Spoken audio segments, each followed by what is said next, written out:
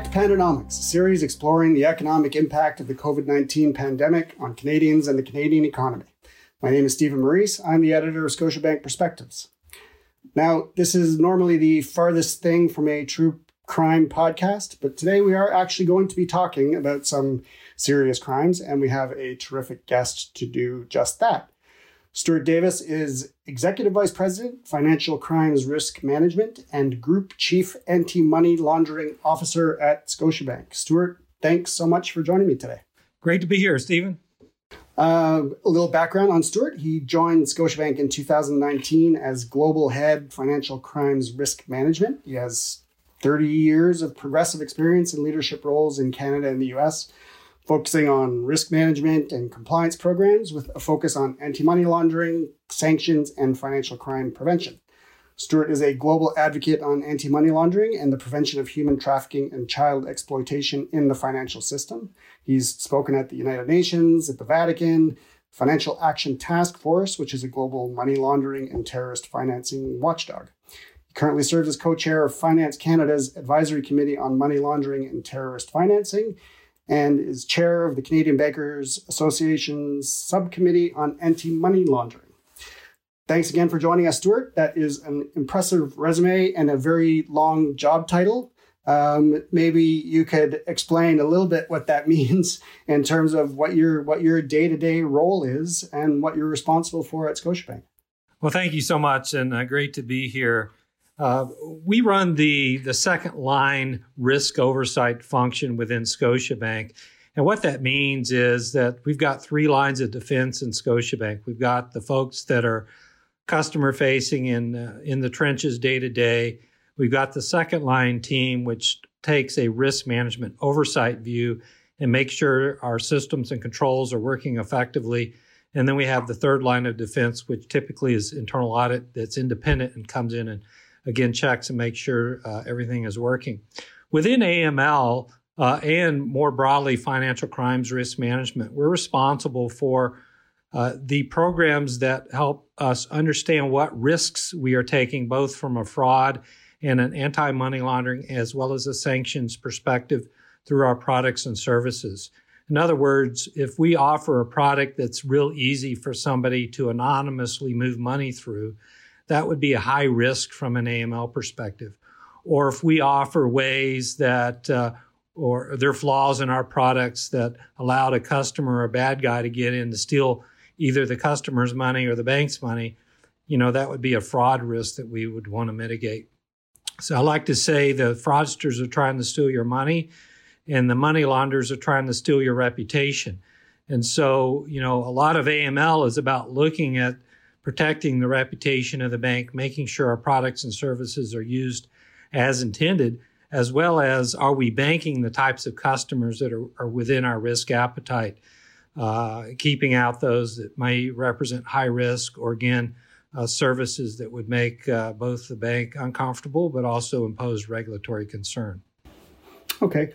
And is there an example that you could give that, a regular person listening to this could grasp easily in terms of what does some of that mean in terms of the actual execution of it? There's hundreds of billions of dollars laundered globally, if not trillions, each and every year. And specifically in Canada, quite a bit of money gets laundered annually through shell corporations and real estate sector.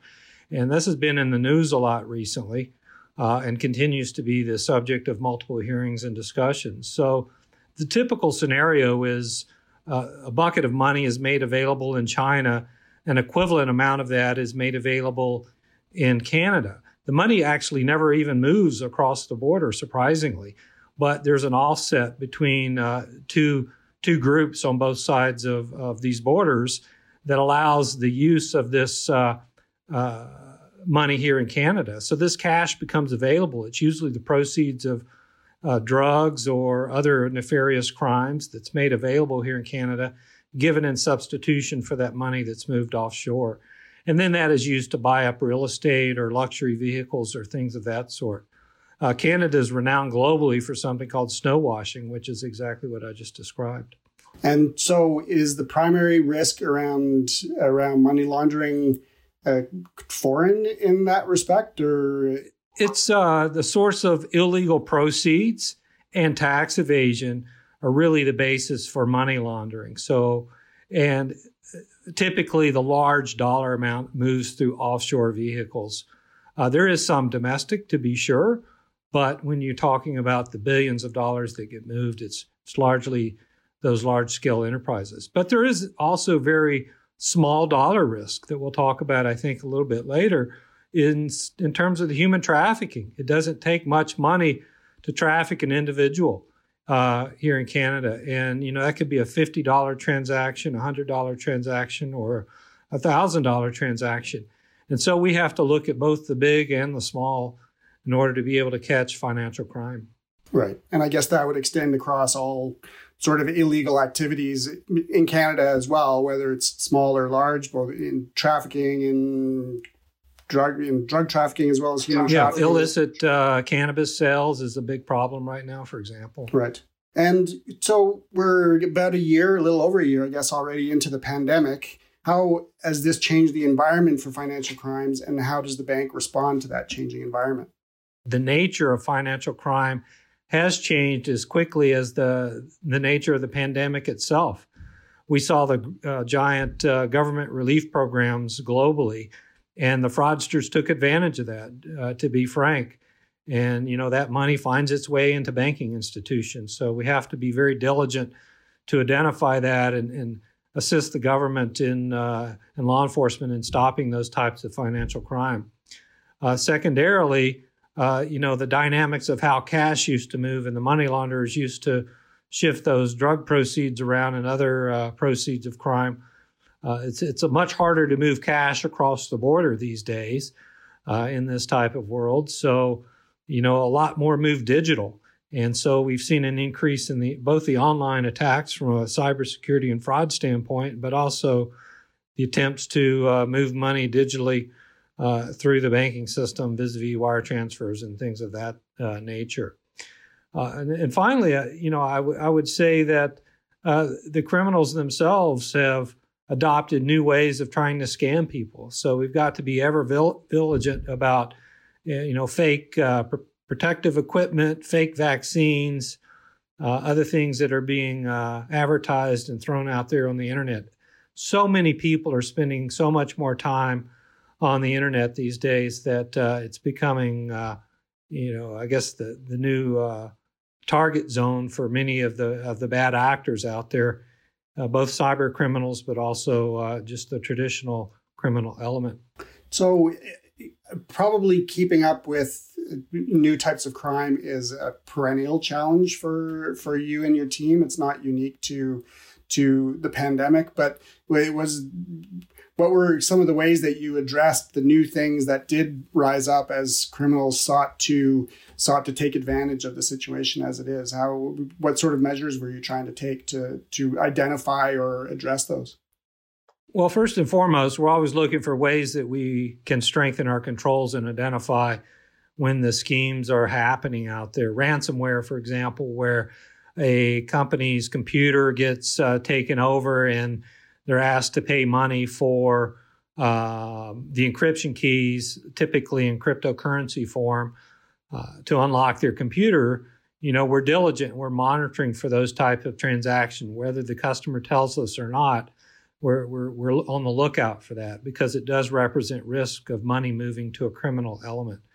We're on the lookout for, concentration accounts. And a concentration account is where lots of money from different sources, let's say a CERB payment, for example, starts getting funneled into a single account, usually for the purpose of then moving that money out or offshore. So those concentration accounts are the types of things that we look for.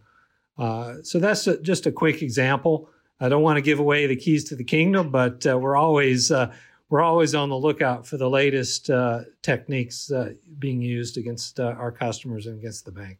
Yeah, I know you're obviously sensitive to not speaking in too much detail about what the bad guys are doing, so you won't be giving other bad guys some ideas.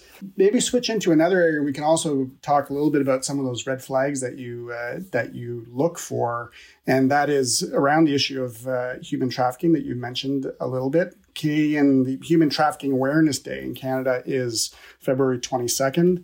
I know you've been involved personally in fighting these horrible crimes that I think many Canadians are not aware, like how much of a domestic issue it is, that it's not just, people being smuggled into Europe and, in crates or whatever, that it is an issue here. Can you speak a little bit about your own work over the years in trying to address this issue and how you brought it into the bank and how the bank responds? You're exactly right. I mean, this problem of human trafficking is labor trafficking, sexual trafficking, it's online child exploitation of children. These are the crimes that have hit Canada hard and hit the global world hard, especially in the time of the pandemic. The amount of online activity and grooming has just grown by leaps and bounds, up 50% or if not more. Reports to the national hotlines we're hearing about this year alone.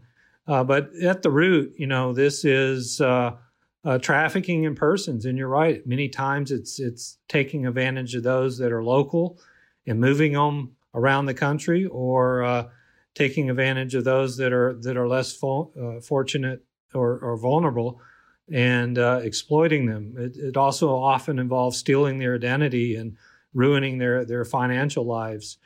And so, it's been clearly a passion of mine for the better part of 5 or 6 years to say, how can we address this and stop this through the work that we do each and every day in anti-money laundering and financial crime prevention. And we've identified over the course of time a number of typologies that we can monitor for within the financial sector. But it's not just the financial sector, right? It's the social media sector, it's the technology sector, it's the communication sector. All of these go hand in hand, and it's my hope and desire that we continue to see more and more alignment between all these forces so that we can continue to do good. And the Human Trafficking Awareness Day in Canada is a day to really call that out and speak to it. And so we're working again, to identify these patterns of behavior. Project Protect was launched in 2015, 2016, in conjunction with our regulator, FinTrack, here in Canada. And typologies were published. In other words, these are things to look for in financial transactions for human trafficking. And then just this recent December, Scotiabank worked extensively with FinTrack, and we were the sponsor of Project Shadow, which is an effort focused on online child sexual exploitation and identifying the patterns of financial activity associated with that. And I'll just give you a few examples of these patterns so that people can understand what I'm talking about. In the case of online child sexual exploitation, we often see money transfers for $10, $50, $100, usually to have some nefarious viewing or something of that sort. It's a very disturbing topic. In terms of the human trafficking, especially before the pandemic, we would see patterns of hotel room, rentals, short-term rental, unusual one-way travel patterns. And so some of these were the typical typologies that we would see associated with that. So, these are public documents that you can read about them on FinTrack's website. Again, so they're available to banks, but others in the public can read them as well. But we're very proud of the work we've done through these efforts, at least in the Project Protect. It's reported that over 100 victims, some as young as 12 and 14, have been freed from the vices of human trafficking here in Canada. There's been both reactive and proactive disclosures to law enforcement. A reactive disclosure means that they're reacting to something they've heard about in the news, but proactive means maybe we saw something financially first before law enforcement ever even knew about it. So those are the real wins. And I think over 60 to 70% of the human trafficking work has been proactive in nature. So a true testament to all the banks that have contributed to that. I'd also like to mention our work, if you don't mind me just keep going on a couple things, Stephen, our work on the financial access pilot project that we've had in place for over a year, and we're just now formalizing this to a formal program. And this gives opportunity to survivors and victims of human trafficking to re-enable their financial life. As I was mentioning earlier, often gets wrecked by the traffickers. And so we give them free checking and savings accounts, but also looking now to include a credit card, a small credit product to help these people truly rebuild their credit, because that's one of the hardest things to do when your life has been victimized in such a way. So we're very excited about the expansion of this initiative and working with multiple NGOs here in Canada that are themselves helping trafficked victims recover their lives. That's really interesting, taking it from that sort of higher level perspective of, almost, working with, I guess, FinTrack and police to identify the problem, and then going to work directly with the people who are affected by the problem. It feels like maybe an odd thing I don't think it would occur to people that banks would be involved in those kinds of activities, but it must be quite rewarding from your perspective to be able to help people like that. Well, it truly is rewarding, but it does fall within the mandate of the bank. How do we help our community? And you think about ESG, environmental, social, and governance kind of factors that we address as a company. And this has really contributed and helped establish Scotiabank in terms of that S component and the social good that we do within both our market, both immediately here in Canada, but also globally, right? We're taking these themes, we're discussing Project Shadow, we're discussing Project Protect on a global basis, as you mentioned, and just recently addressed the UN Office on Drugs and Crimes down in Latin America. And they're saying, how can we take typologies such as this and start creating an impact in this market? The forces that are trafficking victims in those markets, in our Latin American Caribbean region, sometimes are even more devastating and challenging to address than they are here in Canada, because it's a systemic problem. It's not just an isolated problem. It's very much a systemic problem. But just to take a step back, when you talk about the typologies and some of the work that that we and other financial institutions and FinTrack have done to identify the wrongdoers, I assume technology is a significant component of that kind of work and other aspects of financial crime management. What role does technology play, and how has that evolved? Well, it's both technology and people and data. Those are the real three key components that make this program successful.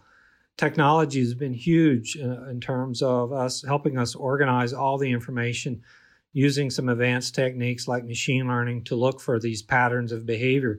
How do you tell a $50 human trafficking transaction from a $50 massage parlor routine purchase? I mean, it could be tricky, just to put it bluntly. So we've leveraged into technology, but also human intelligence, adverse media.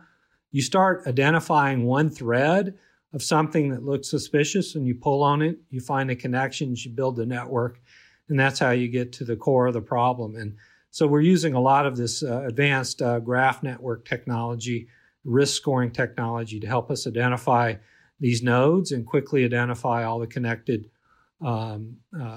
links to these types of transactions. Sometimes it begins simply with just a piece of news that we pull it up and say, hey, we might have some information on this. We'll make a referral to law enforcement and we'll follow the money. So you say, follow the money. And yes, that's exactly what we do. And we're all just doing our part to really make society a better place and and technology is a huge part of that.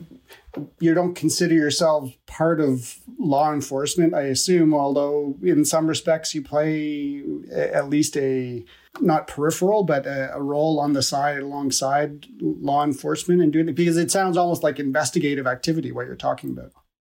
You're exactly right. And, it's hard to tie this in directly with, being law enforcement, because we're clearly not. But the passion that we bring, knowing that we're making a difference, is, I think, in many ways the same as those great people in our law enforcement communities, serving each and every day. We feel like, we can make a difference by finding these criminal behaviors and getting them in the hands of the authorities. And so there is a passion that drives many of us in AML beyond just, coming to work for a job, right? It's a personal motivating thing. And many of us put ourselves incredibly hard into this because we know we're making a difference. All right, one last question. What's next? Make you put on your prognosticator hat. What's coming down the road for how banks continue to do this kind of work? How you work with regulators and law enforcement to continue fighting these battles?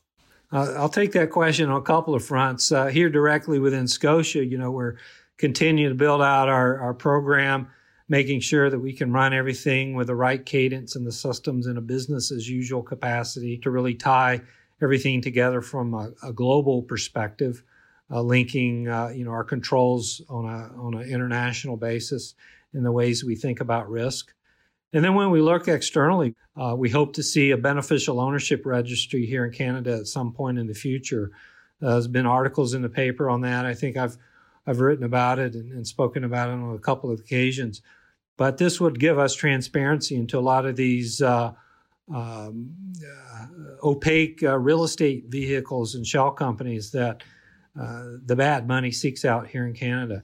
We're continuing to really say, how can this regime here be more effective in terms of its prosecutorial side? Unfortunately, the ability to prosecute those that are responsible for hosting data, for example, of online child exploitation is almost abysmal in this country.